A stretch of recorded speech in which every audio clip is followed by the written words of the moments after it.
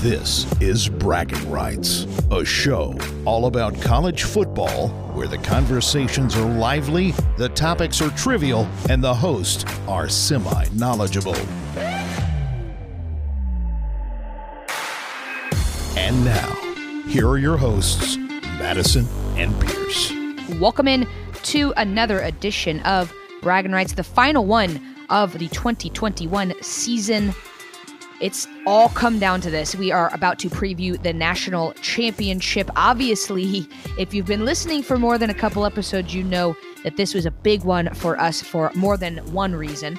I can't stop freaking out about it. Before we get into our preview, let me introduce my co-host. I'm Madison. I'm joined, as always, by my brother, Pierce. Pierce, how are you? Mixed emotions. Certainly this week, a lot of nervous energy, a lot of, trying to reel back some of my expectations and kind of rein myself in. Obviously, first and foremost, just an incredible season all around. Great to have full crowds back in attendance. And it all comes down to this. And it's funny. There was this expectation all off season from the Georgia fan base that this could be a year where, things might align and we've got the talents and whatnot. You never know what's going to happen throughout the season. You can have injuries in certain key spots. And, it was an awesome season. So much fun to go through. Obviously had the come to Jesus moment with the SEC championship debacle. But we're here. And, maybe we're too stubborn to know when we're just not, just maybe not the national championship type team, but we're going to go into Monday and hope for the best here. We're excited to break it down. Obviously, it's a weird game to break down because we've broken it down already. You can kind of talk about this until you're blue in the face, and at the very end go, well, but I could see everything under the sun happening. So we're excited to hear your take on this. My brain is spinning. I've thought about every scenario possible in this one. But man, once we get to Indy on Sunday, man, the juices will be flowing, and I'm ready. It's time to get the show on the road here. Absolutely. Obviously, we've beat around the bush enough. We're big Georgia fans. We're heading up to Indianapolis on Sunday. We will be in attendance for this game, one way or the other. It didn't go well for the SEC championship. I happened to be there. You, Pierce, were not. Hopefully, I'm not standing in the concourse, trying to rage leave. Nobody else in my row, nobody else I was with would leave the game, and I just couldn't stand to be there anymore. So I ended up watching most of the fourth quarter or listening to the fourth quarter from the concourse of Mercedes-Benz, hoping it goes better for us on Monday night. Hey, really quickly, can I just really quickly say, I get that it's because to make way for the NFL and stuff, but it is an absolute crime that the national championship is on Monday night. It's a topic that gets absolutely beat like a dead horse every single year, but it should be on a Saturday. Gosh darn it. It'd be easier to travel to. There'd be more fanfare around it. And the season's played on Saturdays. Why would you not have the national championship on Saturday? It doesn't matter for me. I'm taking Tuesday off of work. It's not like I have to get up and go to the office, but in years past, there have been times where I feel like I can't even stay up for the game being over here on the East Coast because it's just done so late. So I gotta give my soapbox for a minute, but I know you agree with me there. That's an absolute crime that this game is on Monday night. Yeah, it's just weird because it's interesting.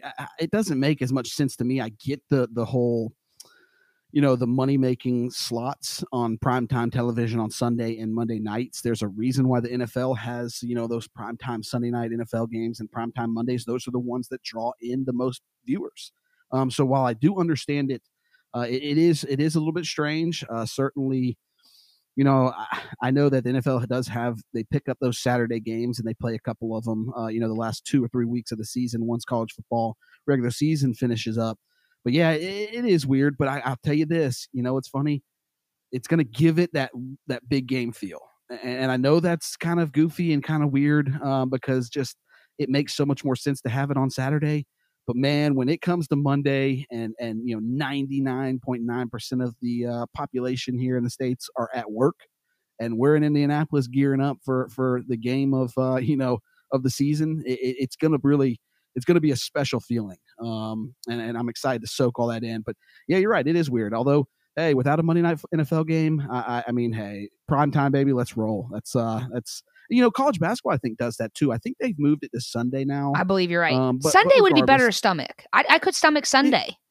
I mean, but obviously you what's can't funny because to of the me? NFL, but Yeah, to me though, Sunday is if you're going to do it on Sunday, there's no difference in Monday. In all honesty, like Saturday gives you the whole weekend to go and pal around. You're not, doesn't really mess up the work schedule. But if it's going to mess up the work schedule, which it would for me on Sunday, Monday, so be it, baby. Let's bring on the big game atmosphere. Well, it is part 2 of the game of the season, as you just so monikered this game. Obviously, part 1 didn't go great, but a little bit of maybe some deja vu, maybe a chance to right the wrongs. Before we jump in, Pierce, we're going to do a big breakdown of all of the bowls, but let's just talk about how we got to this national championship matchup real quickly. I was in attendance for the Orange Bowl, lucked my way into some tickets last minute, was not anticipating what happened there with the Dogs and the Wolverines. The early game, of course, was more anticipatory. Alabama taking down Cincinnati in dominant fashion, 27-6. Nobody really gave Cincinnati a shot in hell. They didn't prove worthy to beat Alabama. Now, I don't necessarily think that I would have rather seen any other team there. I just think that it's Alabama, Georgia, and then a major drop-off.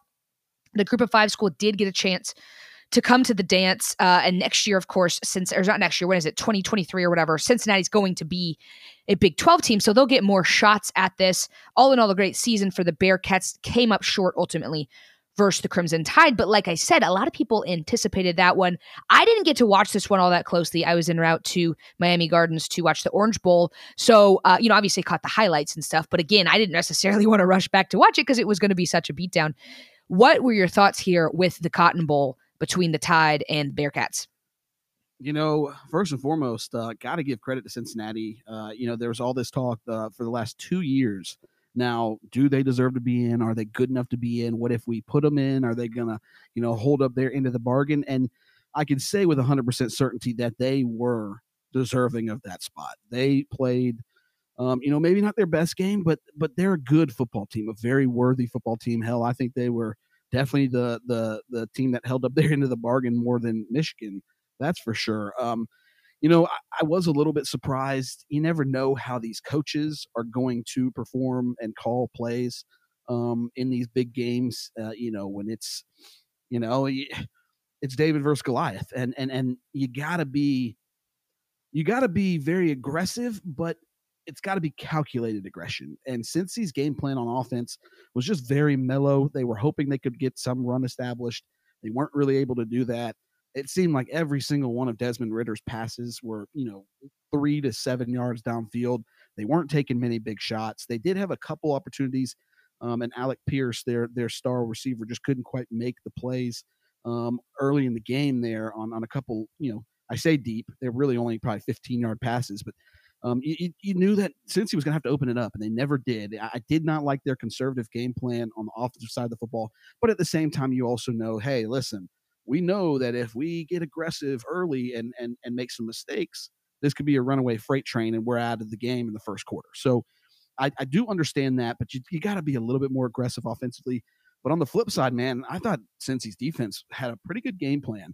And it's funny, I'm thinking of it a lot, in terms of how, man, maybe Georgia follows in the footsteps of Cincy with their game plan, drop a lot back, try to get pressure with 4, give up, some running plays, and which Georgia didn't allow in the SEC championship game, but it didn't matter because Bryce Young was just throwing it all around the yard, and we couldn't get to him. Cincy was able to get some pressure on Bryce Young. Some of the receivers had some issues getting open as consistently as they have in the past. And so Cincy's defense did a pretty good job. It wasn't sexy. They were getting gashed on the run, but they were committed to dropping their DBs back and not getting beat every single possession by some of their, some of Bama's weapons on the outside. And they really, kind of, I wouldn't say confused, but really put Bryce Young in some tough situations where he had to decide, do I want to force this, or do I want to just, take the easy quick dump down, or, 3, 4, 5 yard run play and get out of bounds type of thing. So, since he deserved to be there, their defense played a pretty good game. It wasn't perfect.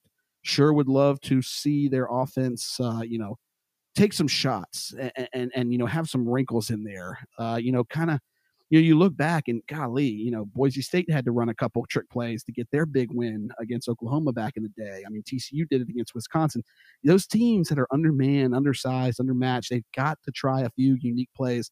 And since he just didn't quite, they just didn't look committed to doing that in this game. So valiant effort, but it was visually just watching it, you kind of knew right away, okay, into the first quarter, I don't know if this Cincy team can score. So you kind of knew, and it was a pretty boring game from then on out. But give props to Cincy and give props to Bama, man. They didn't have to show too much. They just went about their business. They took the easy plays, took the quick, 4, 5, 6, 7 yard rushing plays and not, and just gashed them to death. And so pretty status quo there. It was good, definitely, if you're a Bama fan, to see the running game get back. Brian Robinson's obviously a lot healthier than he was in the SEC championship game when he was hurting with the hamstring, as well as, I believe, an ankle. So, but boring game, but give props to Cincinnati. They definitely deserve to be here. On the flip side, Georgia also took care of business. Like I said earlier, that was one that a lot of people anticipated would be a very close one. Myself, I believe, included. I think I picked Michigan, if I'm not mistaken. 34-11, the final there in the Orange Bowl. Dogs absolutely dominated the Wolverines. And, I don't know, Pierce, if it was... I've heard this take a bunch, and I would agree with this. And I think I even was spouting this take a little bit. We acted like Georgia was done for because of what happened in the SEC championship, as if they hadn't dominated for 12 games of the season, and they showed exactly why in this bounce back game against Michigan. Bounce back is a liberal term because of the fact that it's a long way in between conference championships and the actual playoffs. But you just know that Georgia was just absolutely still had red in their eyes. They were ready to go, and they showed that on the field. I thought Stetson played a lot better. I thought the defense did a lot better, obviously. I mean, Michigan thought that they had Georgia's number, or at least it would be closer. The offensive line walks into the stadium wearing Run the Damn Ball t-shirts. That didn't work for them. It was just all in all. I mean, we were up 14-0 before I could even really realize what was happening. The Dogs were already, it already felt like the game was in hand. And so that's kind of how we set the scene here. I'll get your take really quickly on what Georgia did against Michigan, because I think a lot of people were shocked, maybe not necessarily in the outcome, but in the fashion in which it happened. Yeah, Georgia offensively, Todd Monken, got to give him props. He's been outstanding all year. Listen, yeah, Stetson is what he lacks in size and arm strength.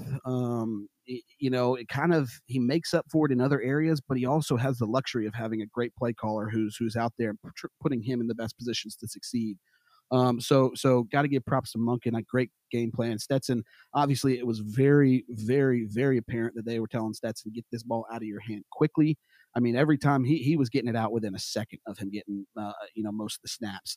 A lot of quick passes to, outside, allowing the speed of Georgia's weapons to really kind of dominate in this game and stand out. And Michigan just lacks that speed, really, in all areas on their team. Big, physical, strong team. But, man, they didn't even hold up their end of the bargain in that regard, too. It was just an absolute dismantling. You knew this defense was going to be, ready to go, chomping at the bit.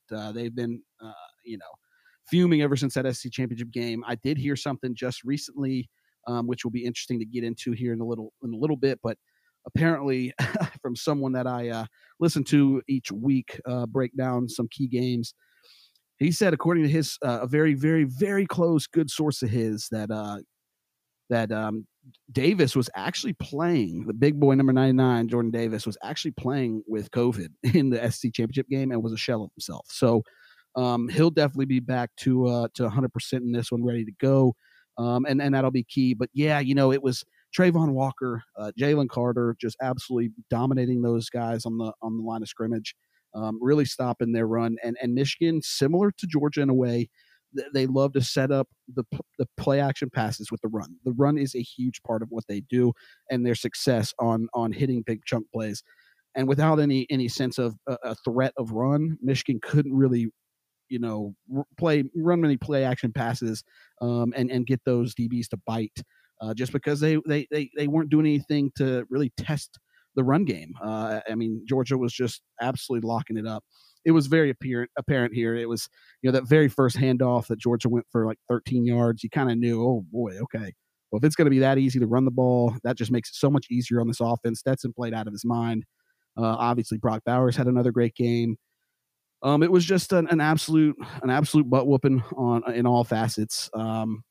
And you know, I think when we broke it down, I caught myself last a couple weeks ago when we were breaking this down, rambling when I was breaking down this game because, you know, we wrongfully thought this was probably, as Georgia fans thought this was going to be a loss and or at least a really hard game, and we thought kind of the sky was falling. And the boys obviously picked themselves up off the mat and went to work. And boy, they were pretty darn determined to get this one done and get back to try and make up for that debacle in the SEC championship game, and they certainly did that. So give them props. I certainly think. I don't know if you caught it on the sideline. The boys were trying to douse Kirby with Gatorade, and he turned around and absolutely laid into them.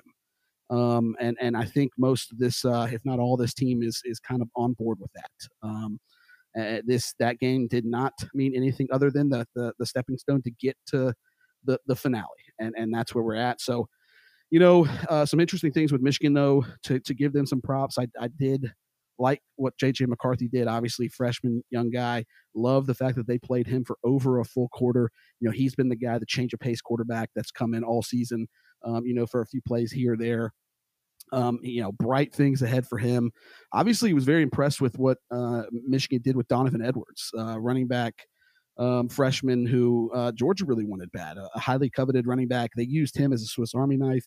Thought he really looked good. So, you know, Michigan has a bright future if they can complement good line of scrimmage play with those young freshmen. They also have a receiver who's pretty talented. So this isn't the end for Michigan. It's certainly, I'm sure, stung for them because, you know, the mantra was, well, we're going to go do what Ohio State doesn't do every year, and that's hang with an SEC team physically. And they got firsthand experience on why Ohio State fans have been, you know, what they've been going through the last, 5 years. Obviously, they did get that one natty back, what was that, 8 or 9 years ago. So they've done it before, but it's been a while. And Michigan learned firsthand how just the speed and the size of the SEC, these top two SEC teams are just hard to match up against. Yeah, and it's not necessarily going to please the rest of the country to see two SEC teams in, but I think that's what we have seen a couple of times now. I mean, LSU, Bama, obviously back in, what was that, 11, whatever. And then you've got a couple years ago when it was an all SEC, Georgia and Alabama, and now you're seeing part 2 of that matchup, a rematch from the SEC championship game. I got to think that the rest of the country is not super thrilled about it. I mean, we know that just the West Coast's not as bought into college football as they used to be. I got to think that outside of some of the more blue bloods of the Big Ten don't really care.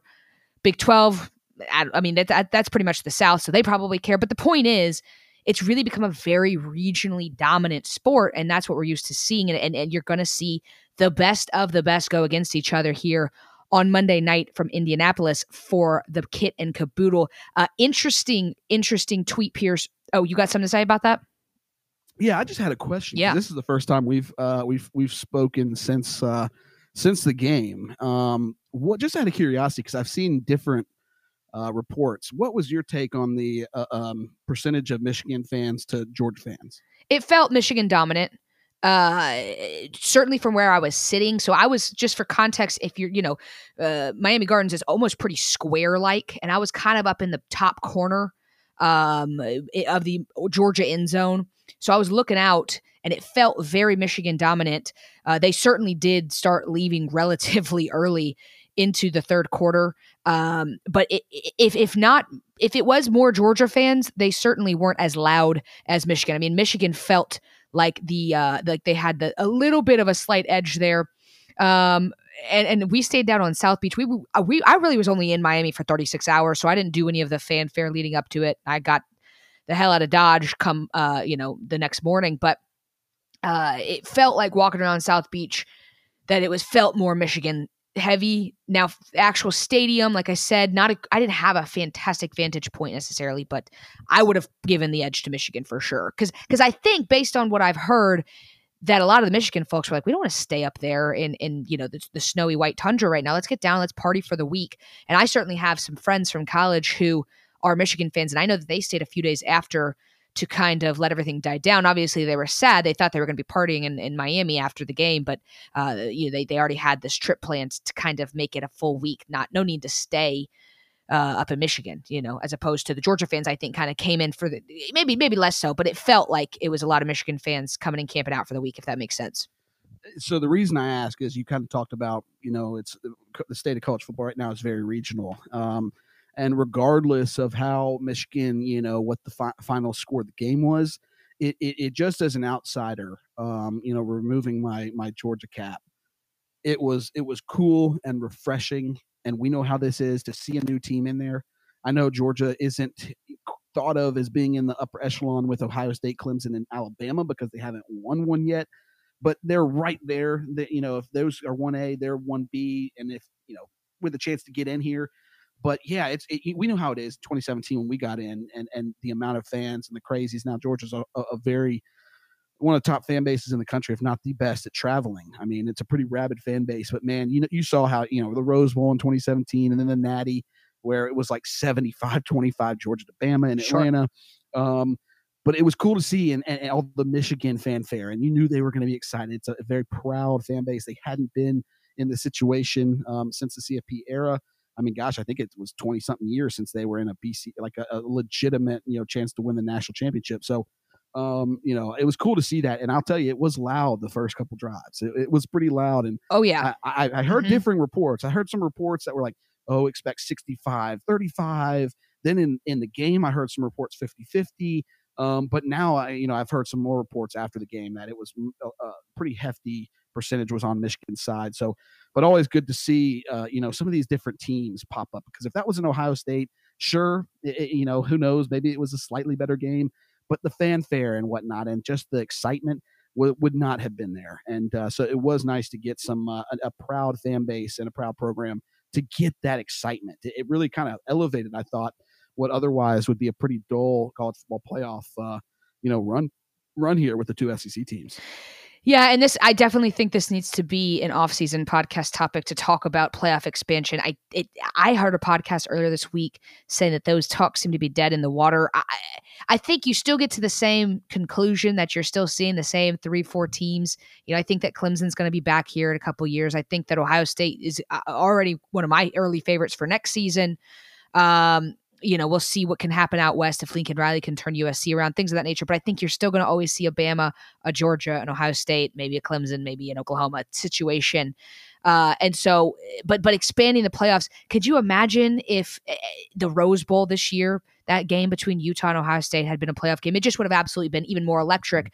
And I think, admittedly, I didn't even watch much of that game because I had other things going on. So I checked in every once in a while because I love college football. But at the same time, it wasn't something I was glued to my TV because it didn't mean as much as what I had just seen, which was a playoff game in Miami. So, like I said, we'll tackle that in the offseason to talk about playoff expansion and our best, what we would like to see from the future from that standpoint. But without further ado, Pierce, let's get into what we're about to see here on Monday night. Like I already said, we're traveling up there. I know you don't go to a lot of games, so big deal that you're venturing into 8-degree weather. 8 degrees, I think, is what the temperature is going to be when the game ends. Luckily, Lucas Oil is inside, but it doesn't matter. It's still going to be dang cold coming in and out of that stadium. Hopefully, the lines aren't too long because I got thin Southern blood now. I've moved even more south. And watching the snow fall down in Nashville made me shiver, from Atlanta. So it's going to be cold. That being said, I think the game hopefully should bring some heat, and we'll get into it, like I said. But Ross Dellinger tweeted this out. I wanted to go ahead and throw this stat out for you. I know that you and I know the numbers, but for the people listening, just so you really know the heartbreak that we have gone through from a fan base, Georgia and Alabama have played 4 times since 2017. You obviously have the 17 national championship game, the 18 SEC championship game. 2020, they played in the regular season. And then in 2021, most recently, the SEC championship game. 240 minutes of football between those 4 meetings. Georgia has led or been tied for 171 of those minutes. 71% of the time they have been in the lead or tied, and they are 0 4. So there's a lot of this monkey on the back, finish the drill type moniker, Georgia curse, battered bulldog syndrome, whatever you want to call it. There's just a level of discomfort as we head in here. And obviously what we saw a month and a half ago at this point, or I guess basically a month actually, now that I'm thinking about it, in the SEC championship game in Atlanta, doesn't give you a ton of confidence. That being said, you got to feel good about what Georgia did versus Michigan. I'm going to kind of let you go and give your thoughts, and I'm just going to kind of give my prediction because I know that you can really break down the X's and the O's, but really quickly, obviously, from a totality standpoint of you got older guys, more experienced guys, you've got the same amount of talent, but people who, statistically have been super dominant this year with Georgia, but you've got some cutting edge X factors on the other side of the ball with Alabama. Obviously, Heisman winner Bryce Young, Nick Saban, the GOAT, the best of all time to ever do it, is their coach. Mechie's out. That helps a little bit, but Jameson Williams looked amazing in the SEC championship game. To me, it comes down to, do you take the sum of all factors with Georgia and hope that that December was a fluke? Or do you look at what the X factor is and you say you really have to have those X factors in today's day and age to win college football games? I've gone back and forth a lot. We're not even going to look at the line. It's 3 points, I think, the last time I looked. Georgia the favorite, which doesn't make me happy at all. I would rather be the underdog here.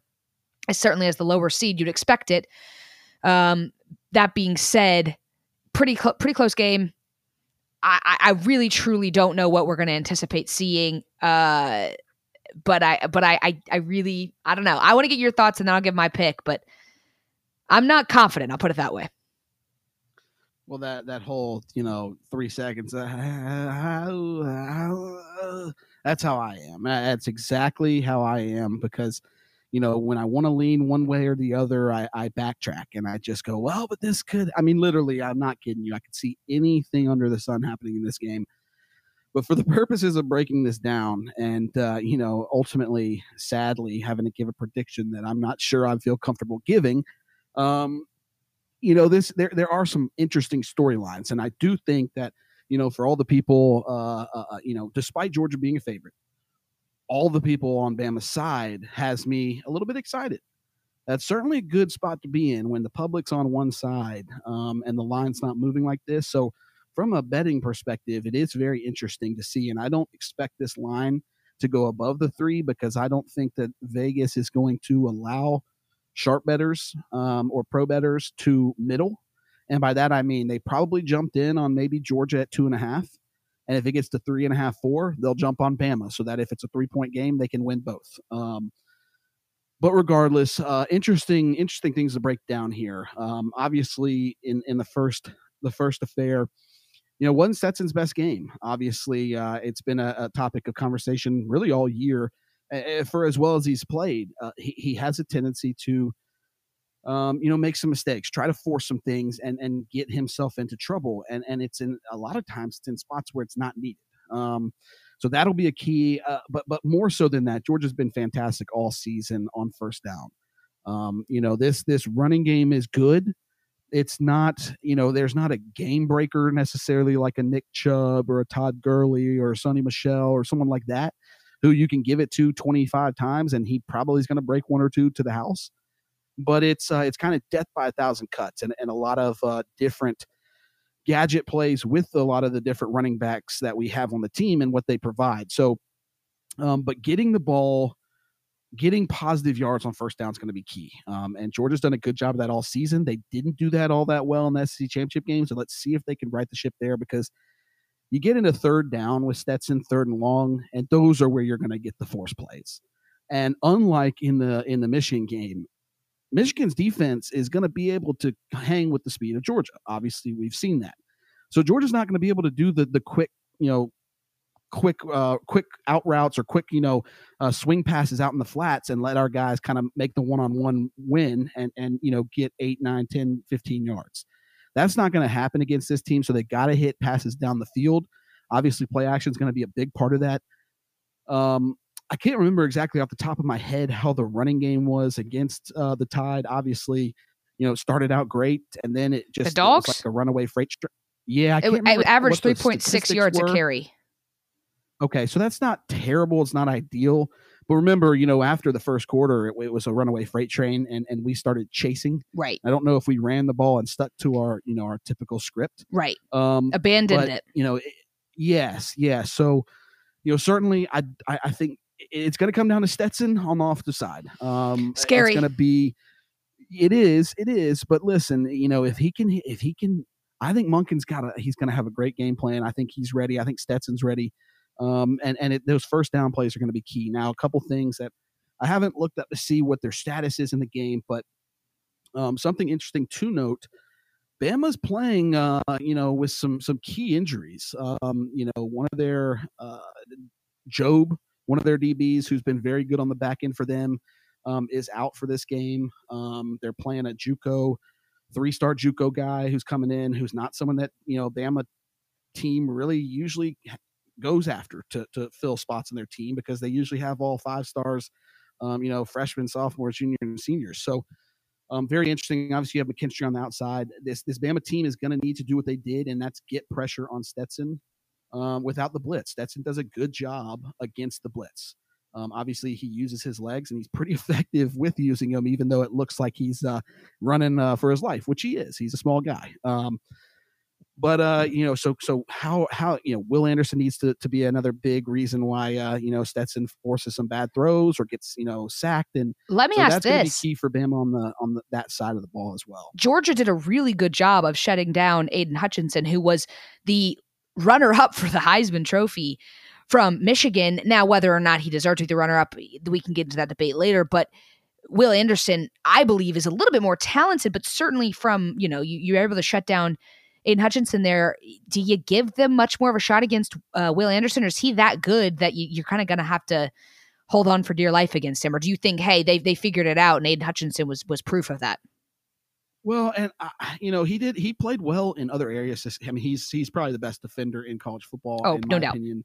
I don't know if he registered a sack. He certainly disrupted many plays and did things in other ways outside of being that just get after the quarterback and take him down 2 or 3 times type of edge rusher that we're used to seeing from him. I do think this front's got it. This Georgia offensive line has got to play better. They've got to play like they did against Michigan. Bama's going to be a tougher test up front, especially with some of the guys in the inside, and you still got Will Anderson on the outside.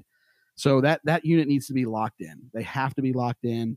But I think they're capable. I think they're ready for it. It was one of the groups that was, kind of embarrassed in the SEC championship game. So they've had a chip on their shoulder for over a month now. So I'm sure that they're going to come out and play well.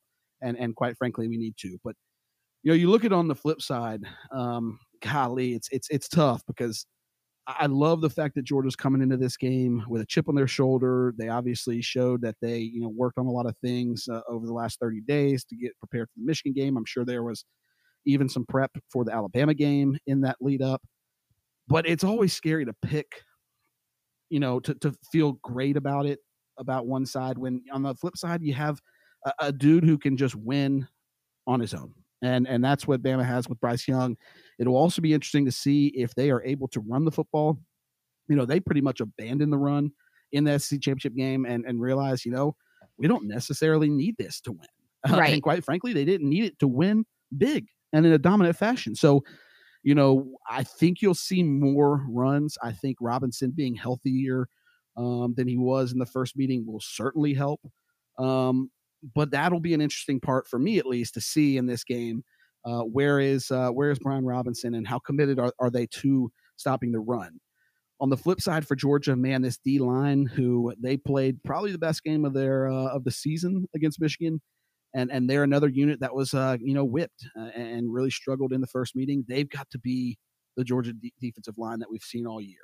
They need to play the best game of the season, and I think they can do that. I'm sure one or maybe both of these guys will be ready to go, but 2 offensive linemen for Bama got injured in the Cincinnati game and were unable to return. So the right side of their offensive line does have some question marks. That'll be interesting to watch. Obviously, Mechie going down in the SEC championship really hurts, having only one guy that really, can take the top off your defense, or I shouldn't say that can dominate a defense, I think is the better way to phrase that. In Jameson Williams, having only one of those guys, you can kind of game plan. He's going to get his. You can kind of game plan around that. Whereas if you've got two guys, that's really difficult. It's where's, where are both of them instead of just where's one? Let's just, you got to think. Him. You got to think that Kirby is just like, shut him down if nothing else. To your credit, to that point, you only have one guy to worry about. You just if you do nothing else, shut down Jameson Williams, and you certainly take away that X factor a fair amount. So you got to imagine that Kirby's just absolutely blistered his guys and has a good game plan with Dan Lanning drawn up to shut Jameson Williams down. But give us a quick little preview. I know that there's not been a ton of X factors; those are the names but. I mean, Bama is Bama. They've got a plethora of other 5-stars on the team. Is there anybody else on offense? Is there a name that we should be looking out for aside for Jameson Williams? I heard some talk about maybe their tight end really stepping up here. I don't know his name, but he's also number 19, just like Brock Bowers. So, maybe him. Their traditional tight end is, I forget his first name, Latu. He's been their more traditional tight end. But yeah, you're speaking of, I believe, Billingsley, who maybe hasn't been the dynamite performer that people thought he would be this year, but man, he's a mismatch nightmare. I mean, he's one of these bigger receiving like tight ends that can really cause problems. So you're right. That's a definite name to watch, those two tight ends, because those are going to be guys that Bryce Young's going to be looking for on quick passes more so, and when the deep ball is not there, especially if he is running for his life at times. Those are two guys that are going to be in the middle of the field ready to get the ball. So those are going to be some interesting spots to watch. This game really, if it was if it's going to be Stetson Bennett on him on first down on the offensive side, the other side of the ball, it's got to be this D-line. This D-line really struggled to contain Bryce Young. They did a really good job against Michigan. But here's what's interesting about that. How many times did McNamara get sacked stepping up in the pocket and running, but not fast enough to get downfield? Bryce Young's going to get downfield. So I think, while this defense has to get pressure in the SEC championship game, Kirby brought a lot of pressure. The defense, Dan Lanning, they brought a lot of pressure. They brought blitzes, all sorts of things. And Bama knows how to defend all of Kirby's moves, basically. It's going to be getting pressure on Bryce Young without having to bring extra bodies, because you can't leave these guys on islands on the back end. Bama's receivers and weapons are just too tough to consistently hold down with man-to-man. So they're going to need to get pressure, but they're also going to need to be very disciplined. They're going to need to get pressure on the outside. I think Nolan Smith has to have a big game on that outside. And then it's going to come from the middle. It's going to come from Trayvon Walker and Jalen Carter and Jordan Davis in the middle, not allowing Bryce Young, when he does step up, to have lanes to run, because that's where he killed us in the first game. They've got to do a good job of containing Bryce Young, because when he is in the pocket and you do good pressure on him, he is susceptible to making some bad decisions or to being inefficient. So it's when he's out of the pocket that he is as good as there is in football today. So, it's tough. A lot of what ifs, a lot of things need to go very right for Georgia. But I'll tell you this. If Georgia plays like they did against Michigan and Bama plays like they did against Cincy, I think Georgia wins this game. Okay. But well, don't give your official prediction yet. How much was Bama showing against Cincinnati is one thing. Certainly some of the injury questions are going to be also interesting leading up to this game. Do they get some of these guys back? But it's a lot. I just broke a lot down, but a lot. I was like, do I need to give him the wrap it up sign for another 20? I know I could go for another 20 minutes on this, but it's just fascinating because you've seen these teams before, and it's like you also got to think, okay, Bill O'Brien probably used a lot of his best design plays and whatnot against Georgia the first meeting.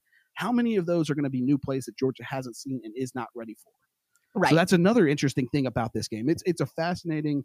You got the two best teams, a lot of fascinating stories.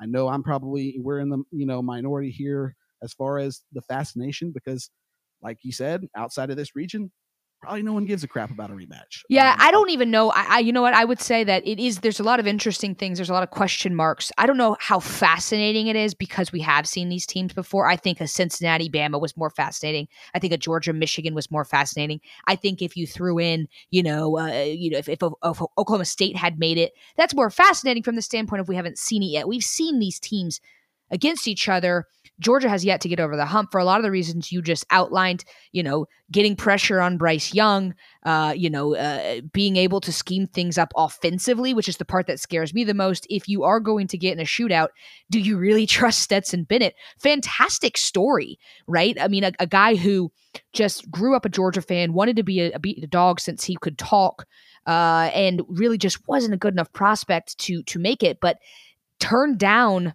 offers to go places, thought maybe he might be a Sanford Bulldog and go to my alma mater, but he turned down those kinds of offers to go walk on at Georgia and give it a shot. And of course, he's just buried in the depth chart and things of that nature. And he leaves to go to a junior college, goes to Jones College in Mississippi, where a lot of people go to try to make it on a Power 5 team, and ends up back at Georgia as a walk-on again. And obviously then gets his time in the sunlight. Sorry, what Let me correct you. He was actually not a walk-on again. So I thought that they brought him on as a walk-on and then gave him a scholarship.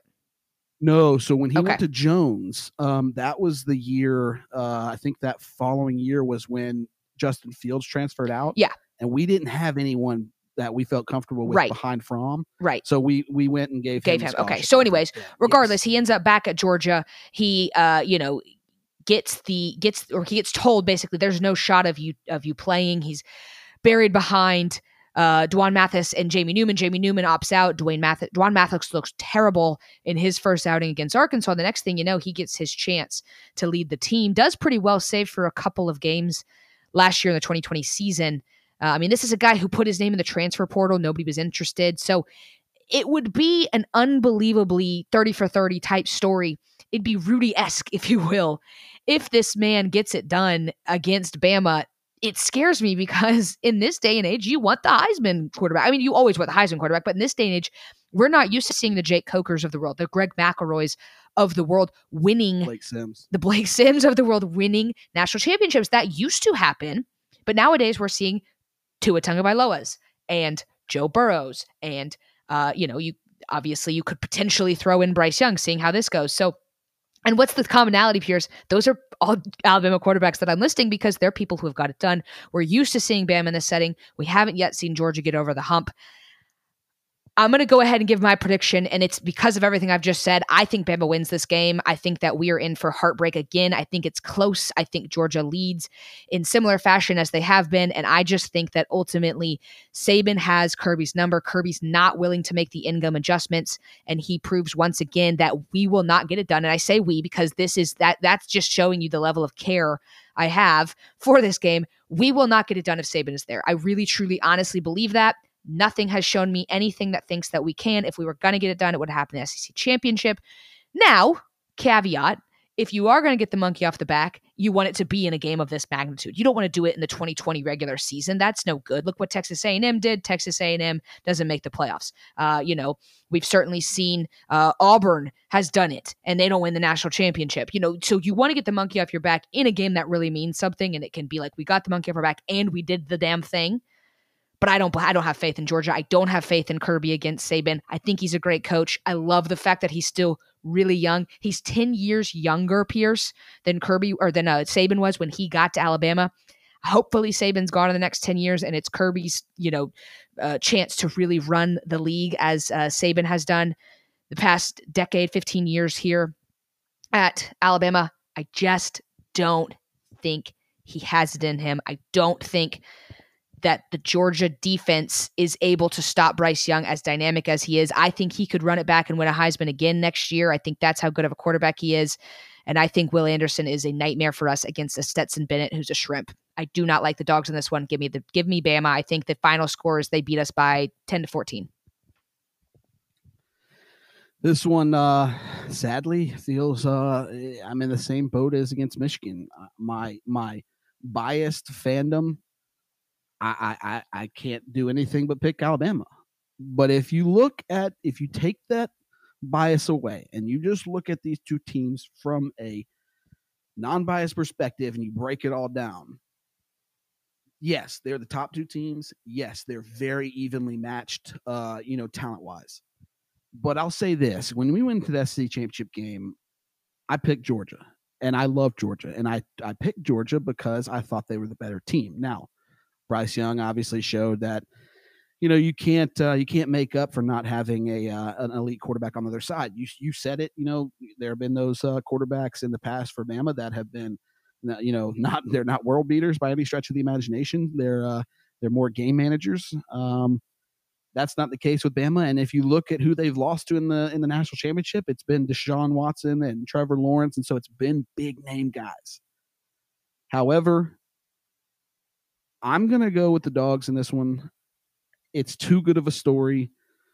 It's hard to beat a team that's equal to you twice in a season, especially when you've seen them in a month before, and they left that bad taste in your mouth. It's you take any sort of holdback that this Georgia team has, and you let these guys absolutely go eat. I'm thinking that this defense is going to be the key, though.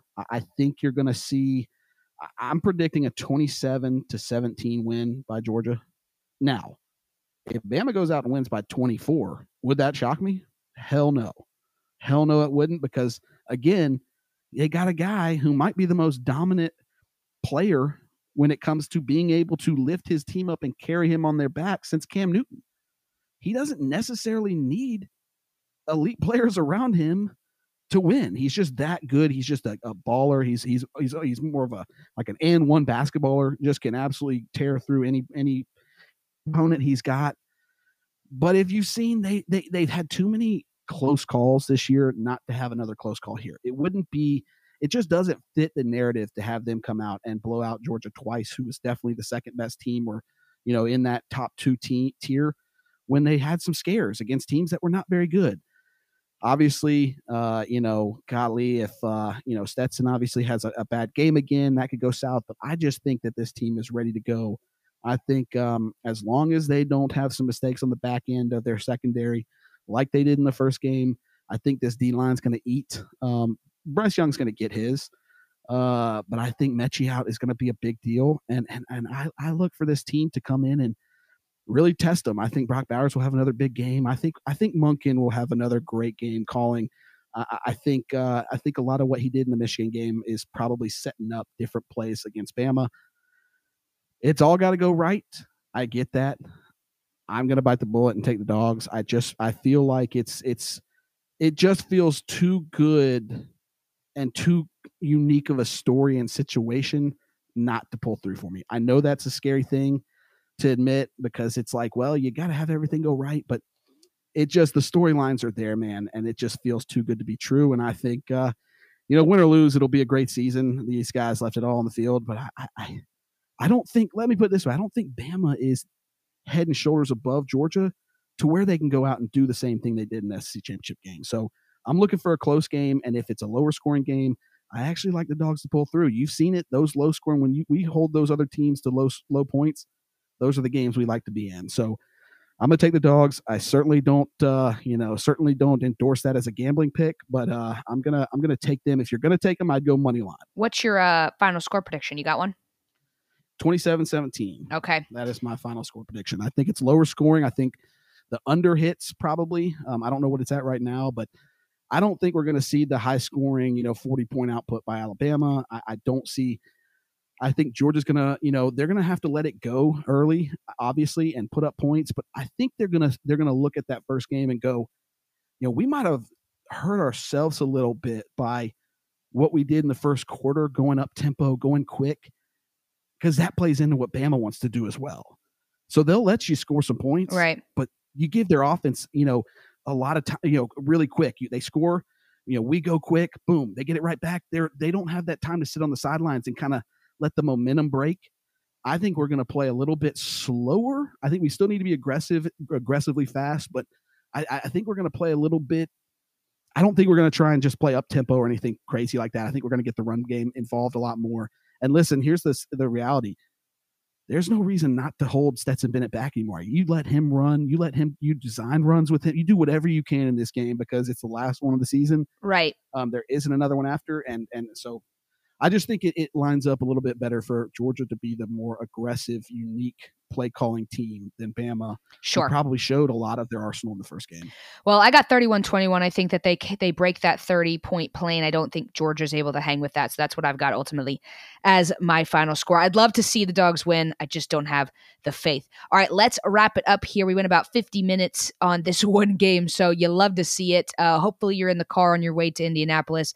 If not, you're maybe just sitting around the house here on Saturday. It's cold as hell here in the South as well. Heading up to the Great White North, it's going to be even colder. I don't have enough clothes. I'm going to look like Joey from Friends. Could I be wearing any more clothes? And I agree with the tweet I just saw, Pierce, that said, my screen time on Tuesday is either going to be 14 hours or 0.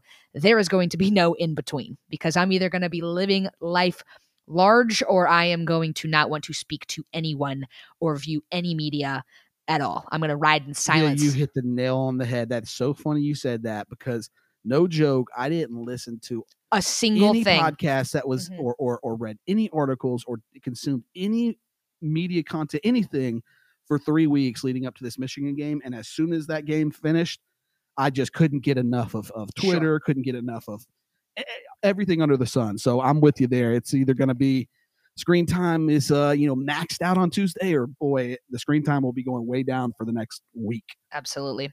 All right, well, that's going to do it for us for the season here. We will be back with a wrap-up podcast, and like I said earlier on in the episode, throughout or sprinkled throughout, I was like, that'd be a good off-season content podcast. We'll probably do maybe like a monthly check-in throughout the off-season. We both are pretty busy with other things, so I can't guarantee it's going to be on a regular basis, but we'd love to have check-ins and not go totally dark on you guys. So make sure you're following us on social media. I'll be posting on Instagram from the national championship. It's going to be hard to be on my phone during that, but I want to be able to document it. So make sure you're following us at Braggin Pod on both Twitter and Instagram to make it feel like you're there.